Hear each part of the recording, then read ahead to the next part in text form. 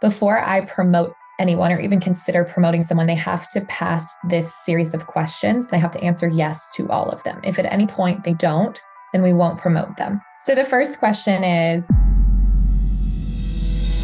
leadership isn't about being an authority.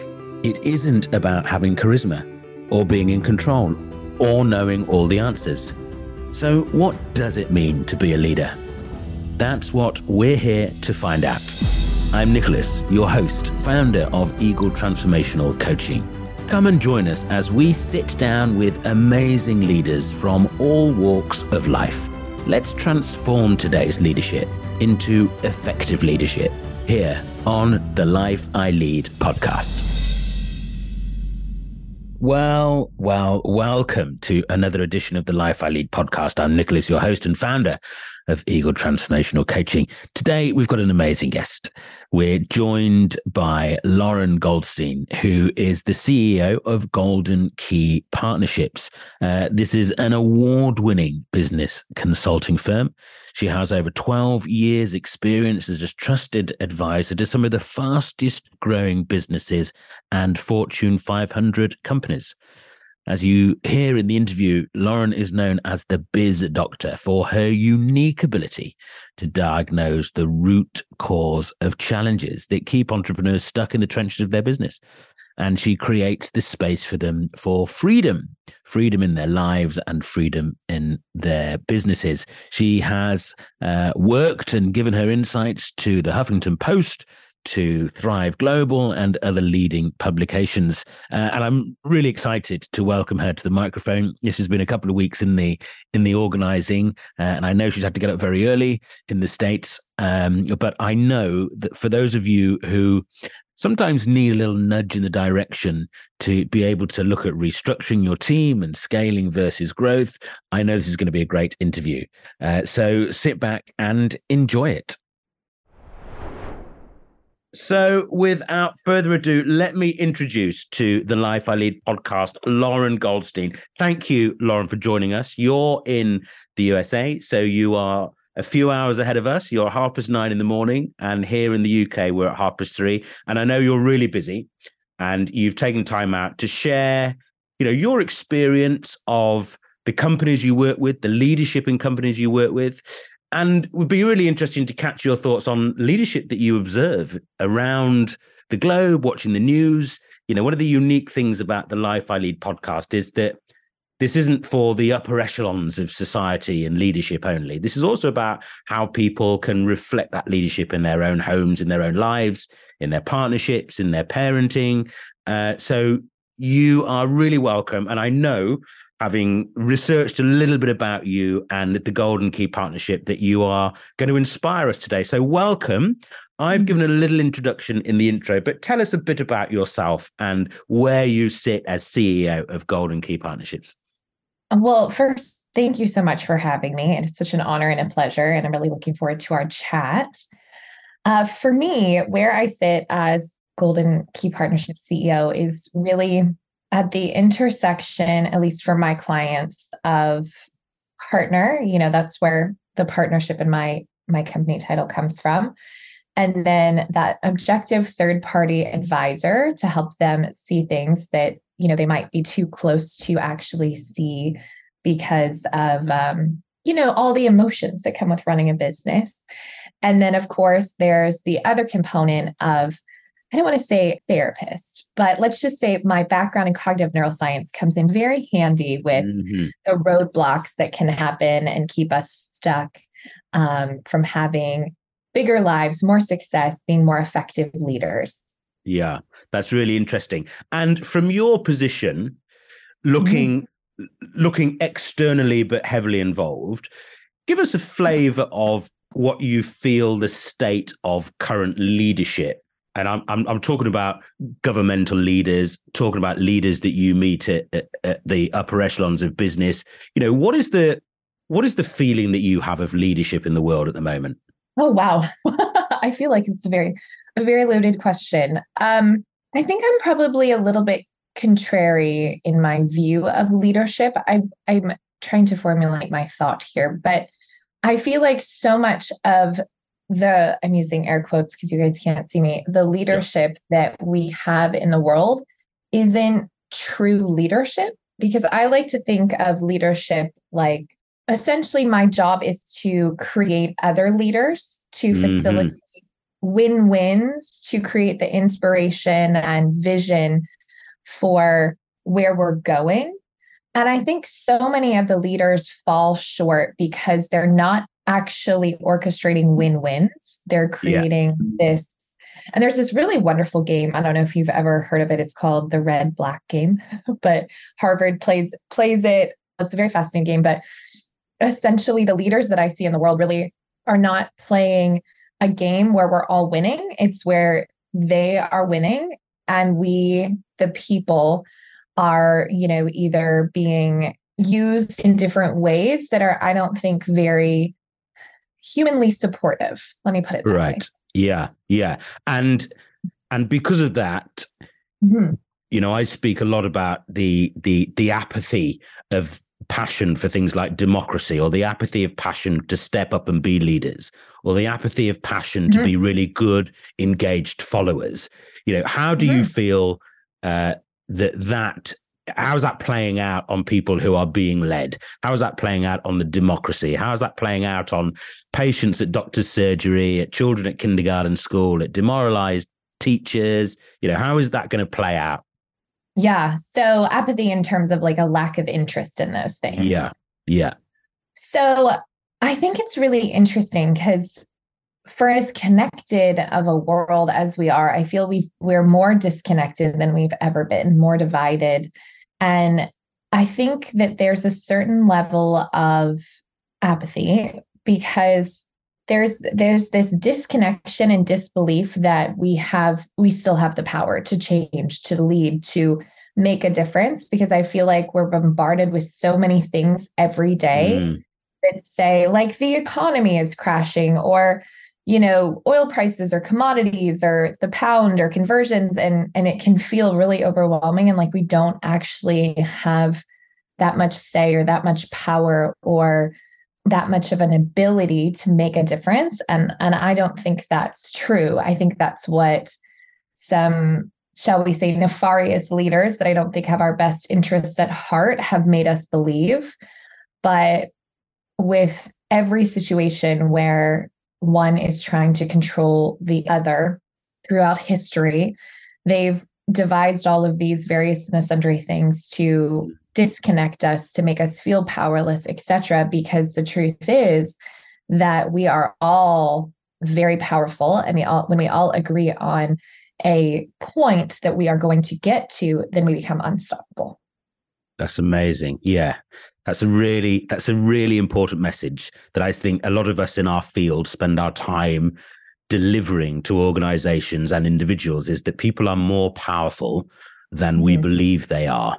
Yeah. Yeah, that's an impressive message. One of the things I read about the ways in which you work is that you have brought clients multiple six figures with some really simple team restructuring.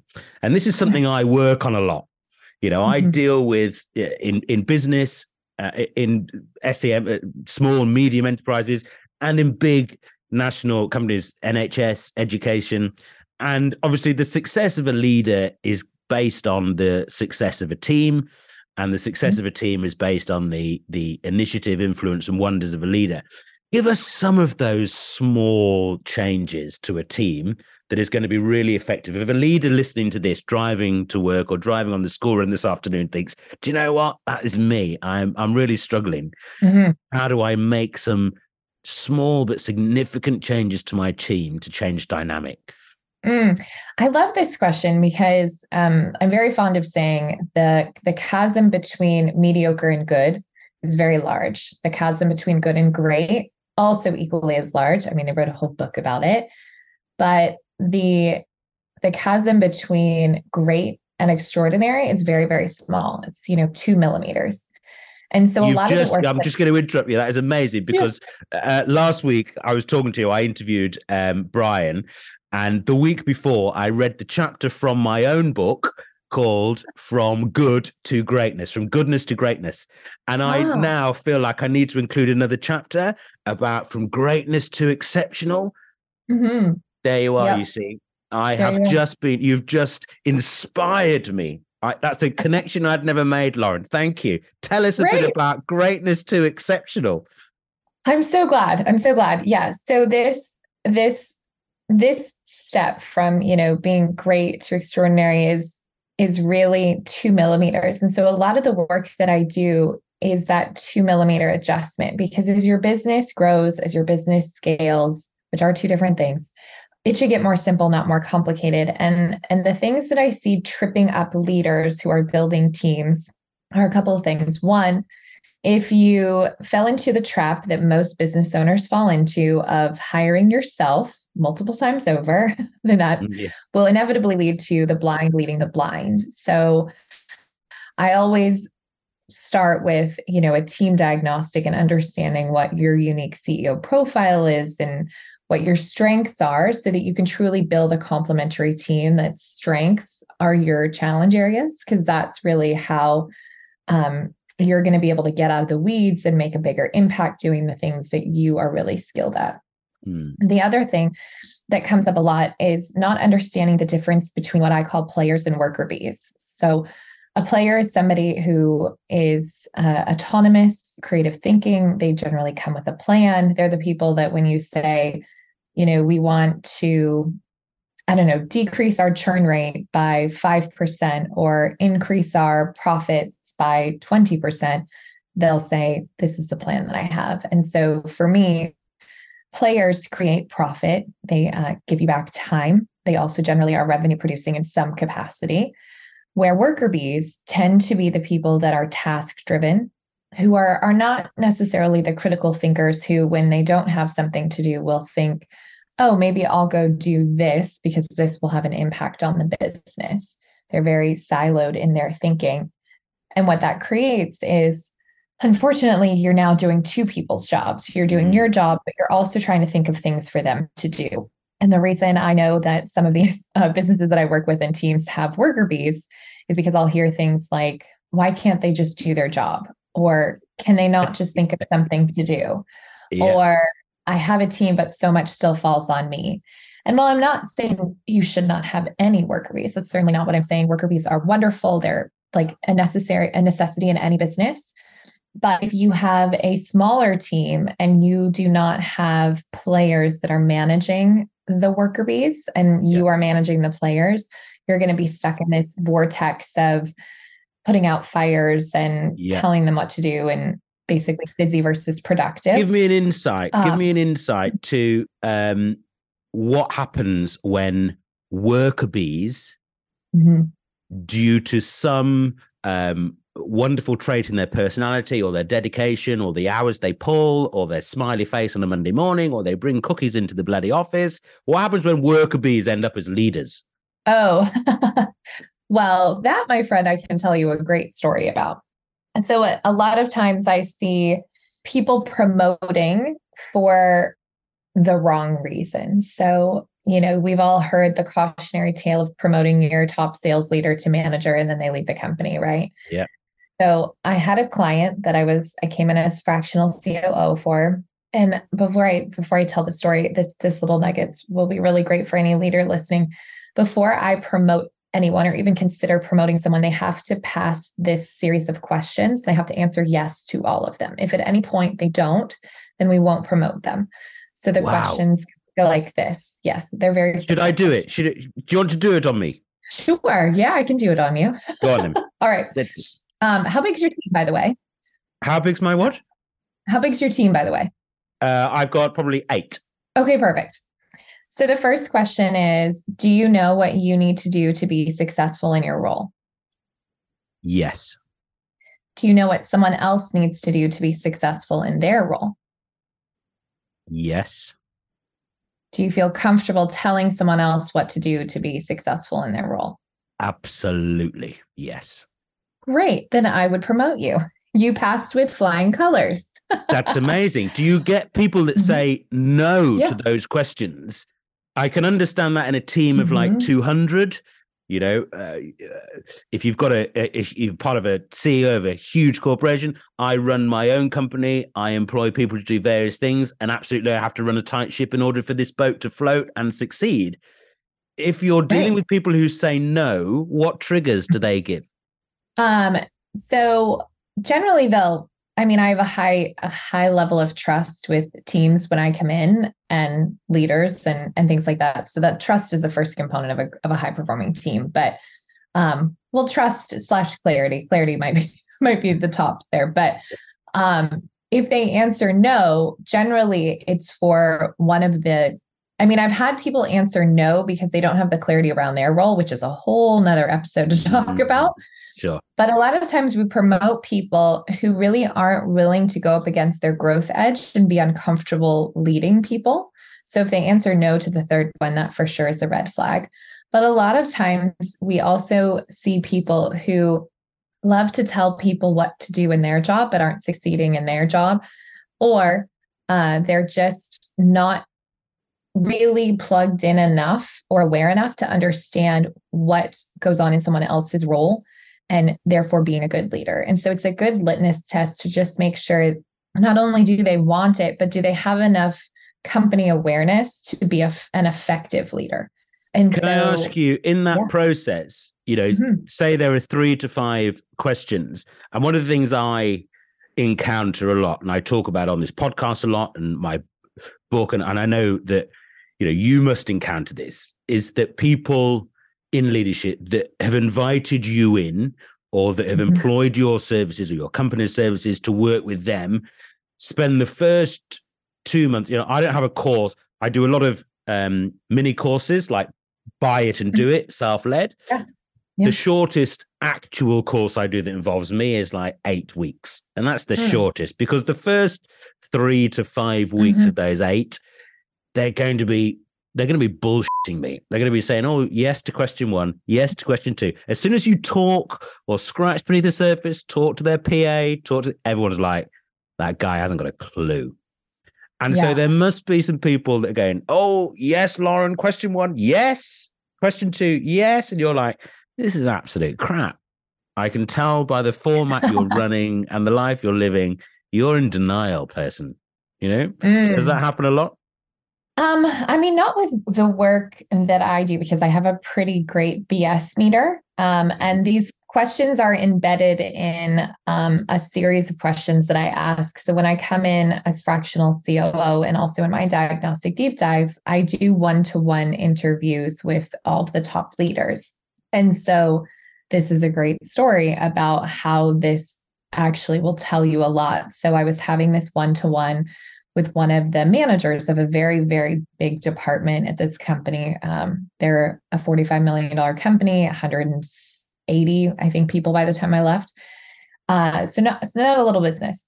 And this department happened to be one of the biggest departments. And I'm having this conversation, and I'm getting red flag after red flag after red flag. Things, he's telling me like he resents leadership. He wasn't properly onboarded.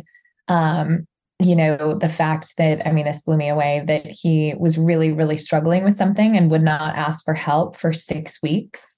So the way that I kind of structure all of these interviews allows me to really get to the root cause. And so I'm having red flag after red flag.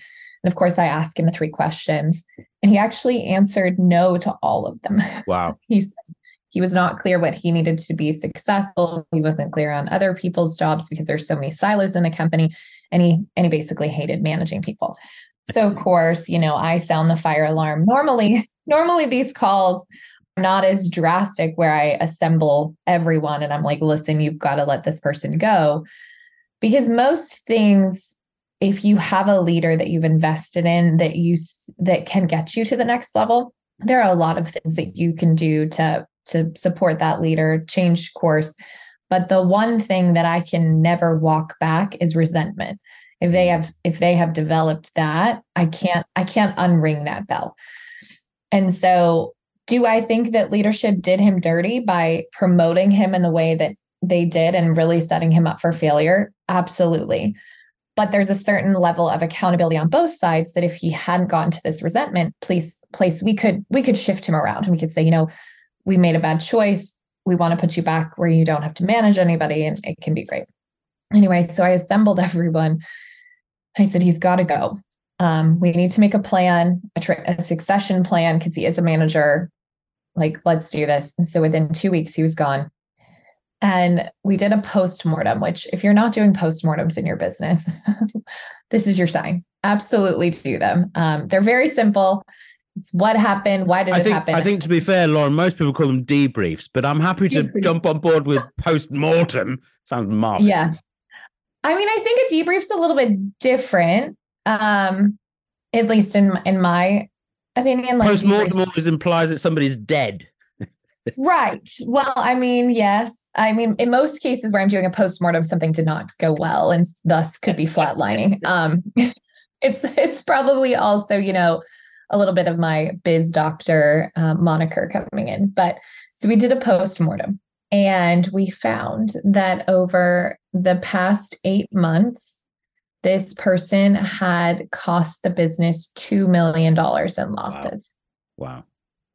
And I think this really illustrates a couple of things. One, if you don't know this, now here's another moment for you listening. I'm sure you know this, but revenue is a lagging metric. So if you're judging your business based on revenue, you are up for a really harsh wake-up call. Absolutely. So, but because in this business, it's a high revenue business, other departments were excelling and covering up the just coronary bleed of this department. So that's number one. Number two, when you have a leader that's not speaking up, like sometimes we're like, oh, it's fine because they've got it. But that, and this goes back to your question before about what do leaders need to do to be good leaders. I think a lot of times we don't love doing the soft skills of leadership because it's, not a skill that we all know. But if you throw someone in the deep end and hope that they're going to swim, like that makes everybody suffer. But it also creates a lack of trust where they don't think that they can come to you and they don't feel like they're supported. And I think in this situation, had they been better leaders and checked in more and been more aware of what was happening within the team, they probably could have stopped this a lot sooner. But they just felt like, I'm too busy over here and he's not asking questions, so I think everything's fine. Spoiler alert, it was not fine. So there are two things I want to ask you, just to drill a little bit deeper. One is, how do we talk to people in the position of promoting others? Everybody has a boss. Every single person has a boss. I run my own business. I have done. I'm very successful doing that. But I have a boss, and that's called public opinion. That's called not followers. I'm not a social sort of person, but it is by customers, by client, by reputation. I have a boss. Everybody has a boss. What happens when people in an industry, in an organization, in a company under a leader see somebody promoted and have to be in fellowship under somebody who has been promoted to leadership that doesn't actually have, I'm doing the same as you now, speech leadership qualities? They might be diligent. They might be really knowledgeable. They might be specific, adapted, great bears in the wood, but they're not leaders. How do we as followers and those as promoters deal with that, or come to terms with that, confront that, start to look at that? That's a huge question. Sorry. That is a huge question. I feel like there's many parts there. So I will do my best to dissect this. So I think the first thing to remember that as leaders, our goal is to create other leaders. Yes. And so, I mean, there's two sides, right? If somebody is promoted who is not a good leader and not willing to learn, then that's something you can't overcome. But if they're very good in all the parts that you did, and I would call a growth mindset, where they are coachable, where they're willing to listen, where they're humble, they're hungry, they're smart, not smart in an intelligent way, but an emotionally intelligent way, then those are the kind of leaders that you can mold to be great leaders. But if you have the kind of leaders that are, shall we say, I don't know if your show is explicit or not, but jerks. Yeah, um, absolutely. uh, Yeah, absolute if they're Muppets, jerks, jerks. Yeah, yeah, yeah. Or, they're so egotistical that they think that, they're the best thing since sliced bread. Then you come up against something where people just aren't going to follow those types of people, and they have to rule by force rather than inspiration. hmm, And people will, you know, follow people to the ends of the earth if they are inspired and supported and feel connected to where they're going, versus, the reason why Caesar got killed is not because he wasn't a leader, it's because he was a jerk. And so, exactly. when you look at who you're promoting, you want to really think about who's going to be able to cultivate a culture of leadership and inspiration and move the business forward. Like, that's really where I think you find the sweet spot of leadership and being able to have leaders that are really effective. Now, if you happen to be reporting to a leader that's ineffective, there's a couple of things that I recommend. Number one, there's this phenomenon of managing up, Yeah. where you can kind of coach them how to be better leaders or to lead you more effectively.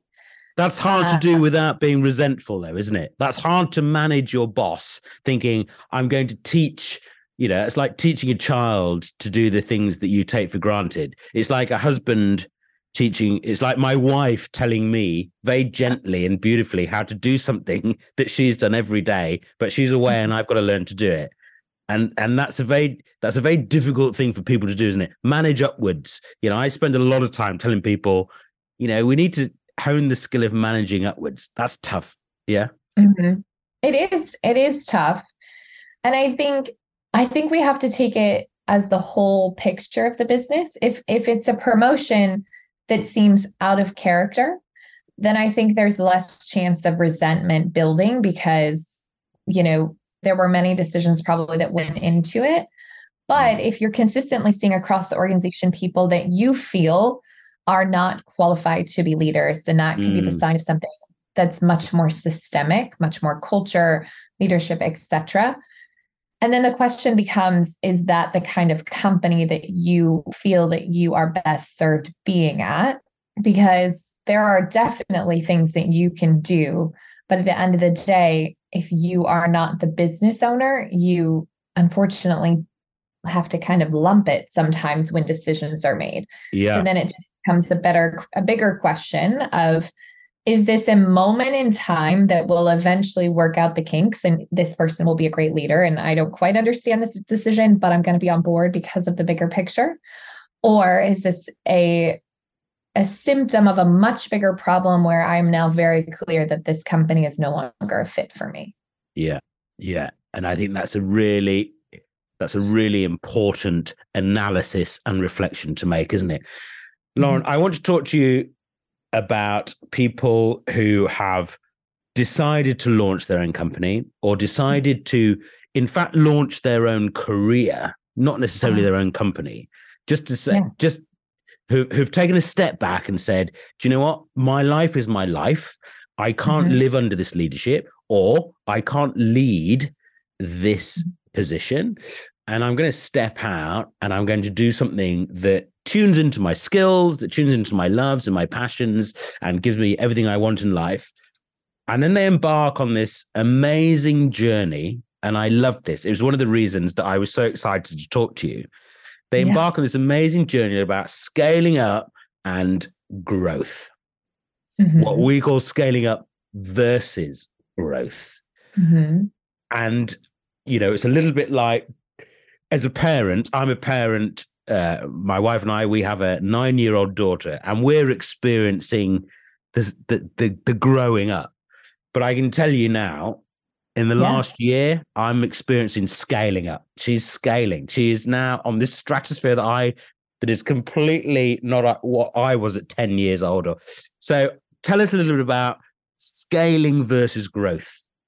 Yeah, well, I mean, the first thing I will say to anybody that's looking to become an entrepreneur or business owner is absolutely do it. And know that it's not about, lunching every day for 3 hours and, taking golf holidays and all of that. It could be. It absolutely. Oh, shit. I was so hopeful. I know, right?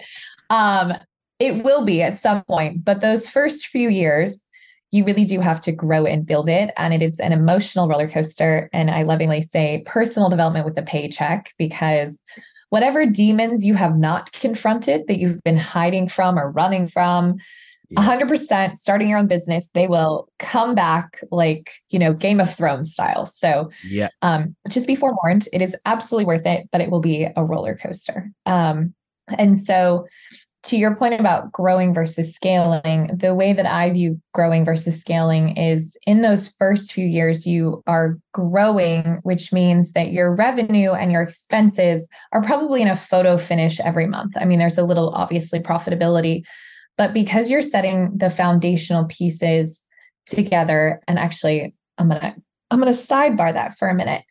Something that I see happen a lot when people are starting businesses is they try to systematize too early, or they add a lot of stuff too early when they haven't got it all figured out. So the analogy I kind of equate to this is as if you're building a house from the ground up and you're putting in the plumbing and the electric. You don't just, all of a sudden put up walls and paint and decorate and then turn on the lights or the water to see if it works or if there are any leaks. And I think so often new businesses think they have to have the perfect website, the perfect systems, all of this stuff within the first 6 months to a year. But if I learned anything during the growth phase of my business, is it was changing dynamically because we were launching and learning, we were streamlining, we were simplifying. And if I look at my first website, which, gosh, I really wish I had a picture of, maybe I have somewhere in the archives, but if I look at what that said or what that, ecosystem was like in those early years versus what it is now, it's night and day. And so when you're growing, you're setting that foundation so that you can get a system together in terms of predictability, a proven process, a proven product.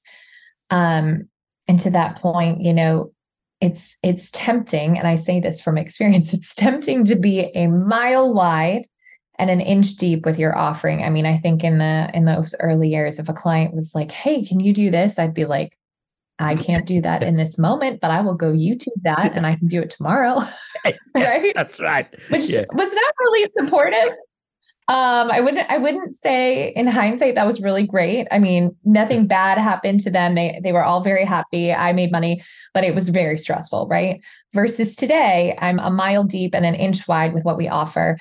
And so those first few years of growth are really about getting this repeatable, proven process and product. And when I say process, it's the delivery. It's like what happens after somebody says yes. And then scaling is taking that foundation and doing more, having more impact, having more success and more profitability with the same amount of resources. And I'm not saying that when you scale that you never add expenses. That's not what I'm saying. But generally, when you're scaling, that's when your profitability really starts to grow because you have the set team and systems and processes. And then you can just add more because you've set up the back end of the business to be able to expand with the increased flow. Can I ask you? I'm gonna just push the boundaries a little bit, Lauren. Yeah. I'd like your opinion. This is not, this is literally just an opinion in a chat. Would it be fair to say that a lot of you're known as the biz doctor, and that I'm not going to patronize you and ask you to explain that. To most people, that's very, very clear. But diagnose this for me. Do you think that a lot of people in the last sort of 15, 20 years have found a lot of really good niches, really specific needle point niches that they've been able not only to involve themselves with, engage with, but exploit? And actually what we're left with is a real skeleton. It might be a blue whale skeleton, but it is a skeleton of what people struggle to decide is a valid business to get engaged with, to buy from, to find useful. This is going to benefit me. It's going to benefit my family. In the UK, we're struggling under the cost of living. Everything's gone absolutely mad here. And bills are going out the roof, to the extent that the government 2 days ago have decided that people can pay an interest-free mortgage without having to worry about getting back on that tariff. It's absolutely balmy. I put something out on TikTok yesterday about it's cheaper to get from Gatwick Airport to New York at £326. It's the same price to get a train from Manchester to London at £326. Yeah. And so we're under this umbrella, but people have exploited and found avenues in business that actually aren't valid. So one of the things I find is sitting down with a CEO or sitting down with directors or sitting down with trustees or sitting down with a board of directors and saying, this has only got so many legs. This isn't going to run for very much longer, because people are going to have to decide what is serving them as a business, a company, or a service, or not. There is not the free money of the 80s in business. There's not the free money of enterprise. You've got to find a niche. And that's why I was so excited to hear you talk about niches. You've got to find that niche and validate it, because customers will find what they want and they will really drill down and validate it before they invest any money in it.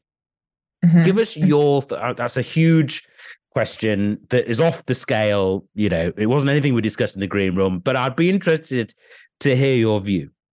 Yeah. First of all, I love your big questions.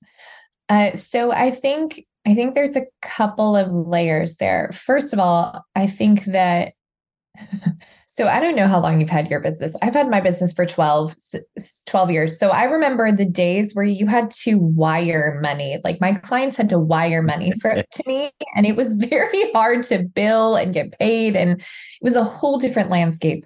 And then, this internet marketing landscape just, I feel like, happened overnight. And I feel like maybe that's the sector that I see people really doing things that don't have like the legacy that perhaps other companies could have. And I remember somebody saying it so well, where they basically said that there are coaches out there who are, making their first six-figure, teaching other coaches how to make their six figures. And then they've created this huge business around it, when in reality, there's not really any fundamental core to it. I got that exact. I've had emails like this, Lauren. That's so interesting you say this, and don't lose your train of thought. But I just want to interject and say, I get invitations all the time to come and talk at something, or come and talk about the scalability or the from A to B of your business. And people pay money and go onto these to listen to how somebody went from living in the backseat of their car to running a £42,000 a day business. And you're like, this isn't helping people. This isn't giving people realism. Sorry to interject. Carry on. Oh, no, you're fine. I love the introduction. And so I think that there's become this, I don't know if it's a chasm between businesses where, it's almost like, and I say this with love because, years ago I had a network marketing business as well, but network marketers are taught to say that this is business in a box. It's a business, it's your own business, but it's got all the infrastructure. And so I think that there's a lot of different things that we are calling business that make this comparing your behind the scenes to everyone else's highlight reel really difficult, because you're looking over here and you're like, well, God, they made $500,000 in 2 years. And here I am, only a $250,000 or whatever. Yeah. And you're just like, well, why did they strike gold and I didn't? And so I think it sometimes becomes a little disheartening when you have that comparison right in front of you, because everybody's digitally connected. But there's this book. Let me see if I can find it. on Amazon. Somebody recommended it to me the other day, and I just ordered it. And I think it really talks to what you were talking about in terms of legacy and longitudinally. That's not a Longevity, word. yeah, longitudinally. Here I we like go. it. That's the word. Yeah, very I'm like, that's meteorological. not the word.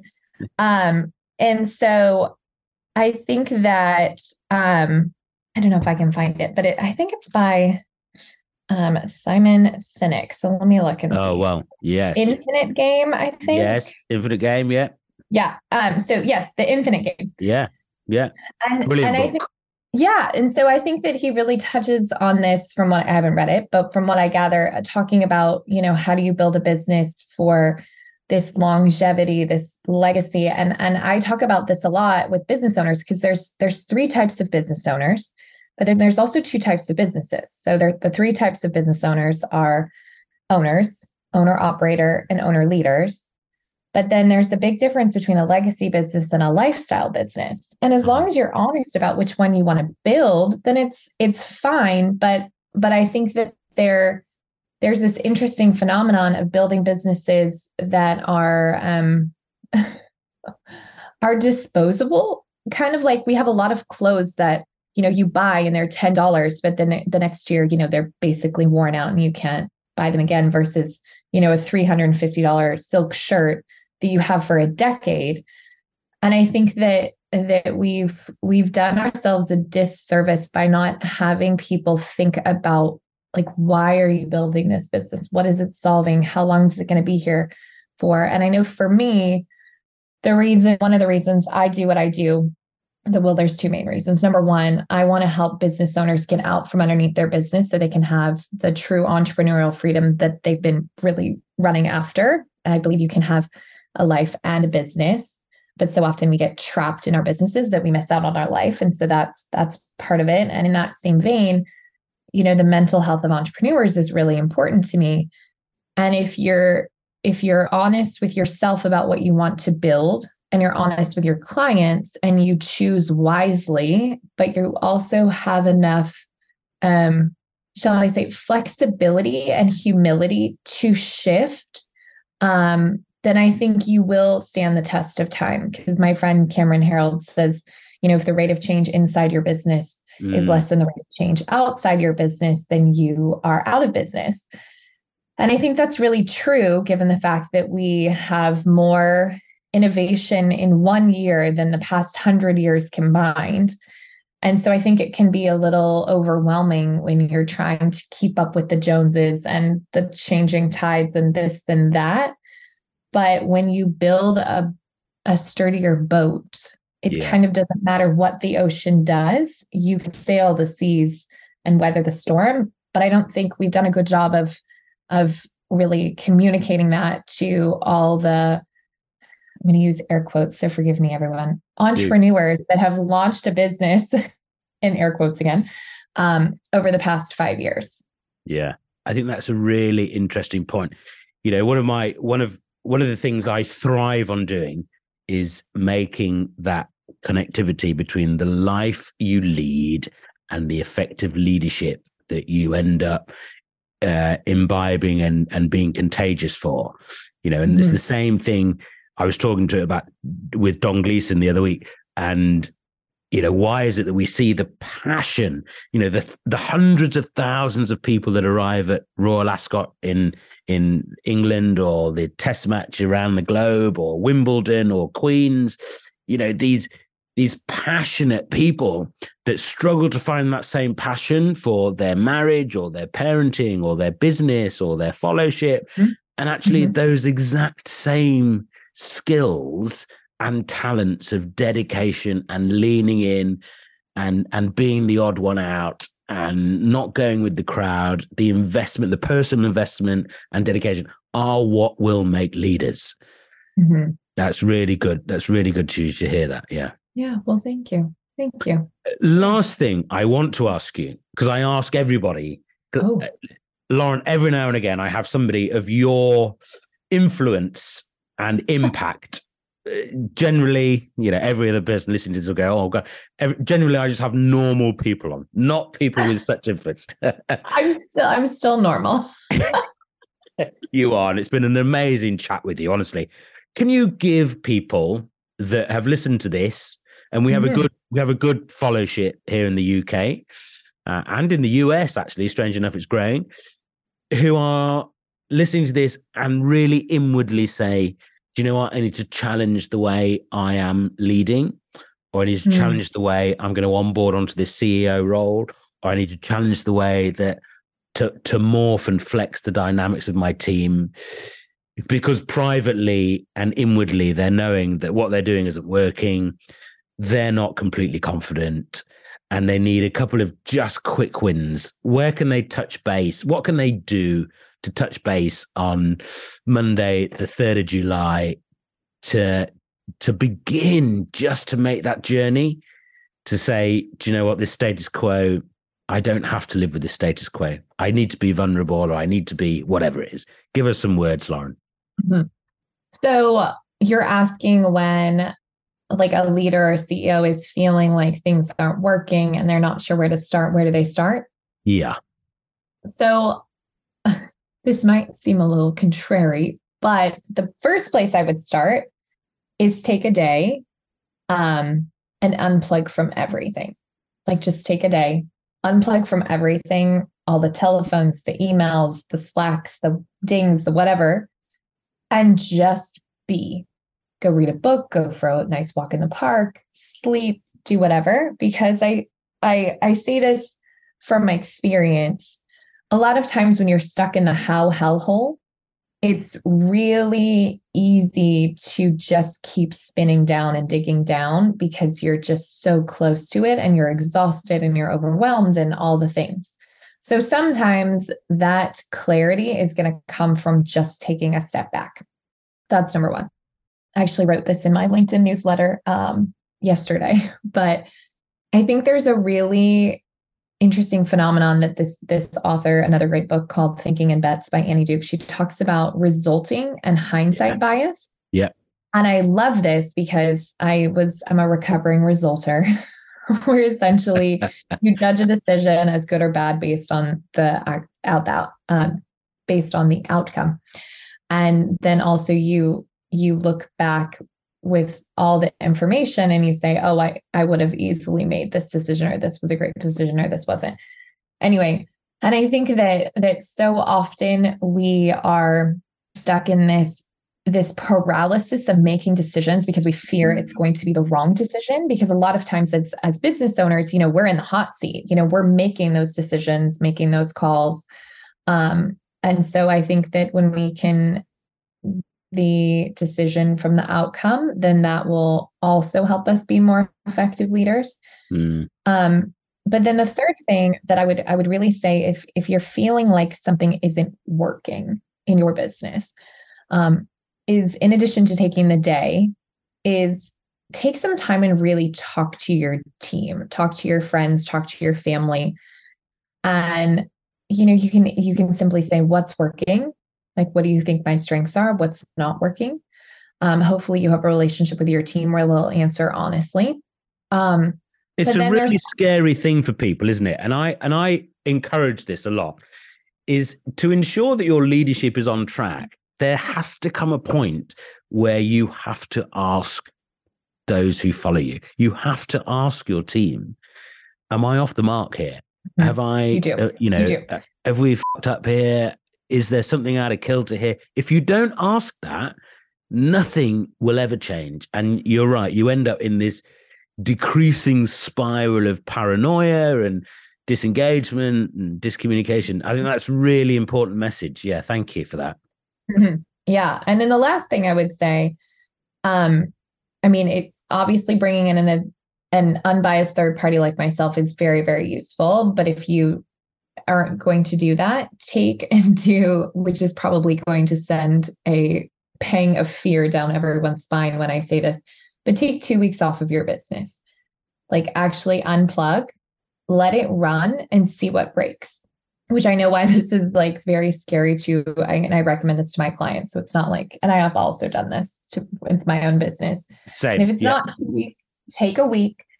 But if something is feeling off and you want the clarity of what that is, just take 2 weeks off, see what breaks, see where your team gets stuck, see where you're relieved or anxious, and just take those data points, because when you put down the duct tape and you step away from Slack and you stop hovering, trying to solve the thing, then it actually allows your team to operate in a different way that sometimes actually solves the thing that you're trying to solve.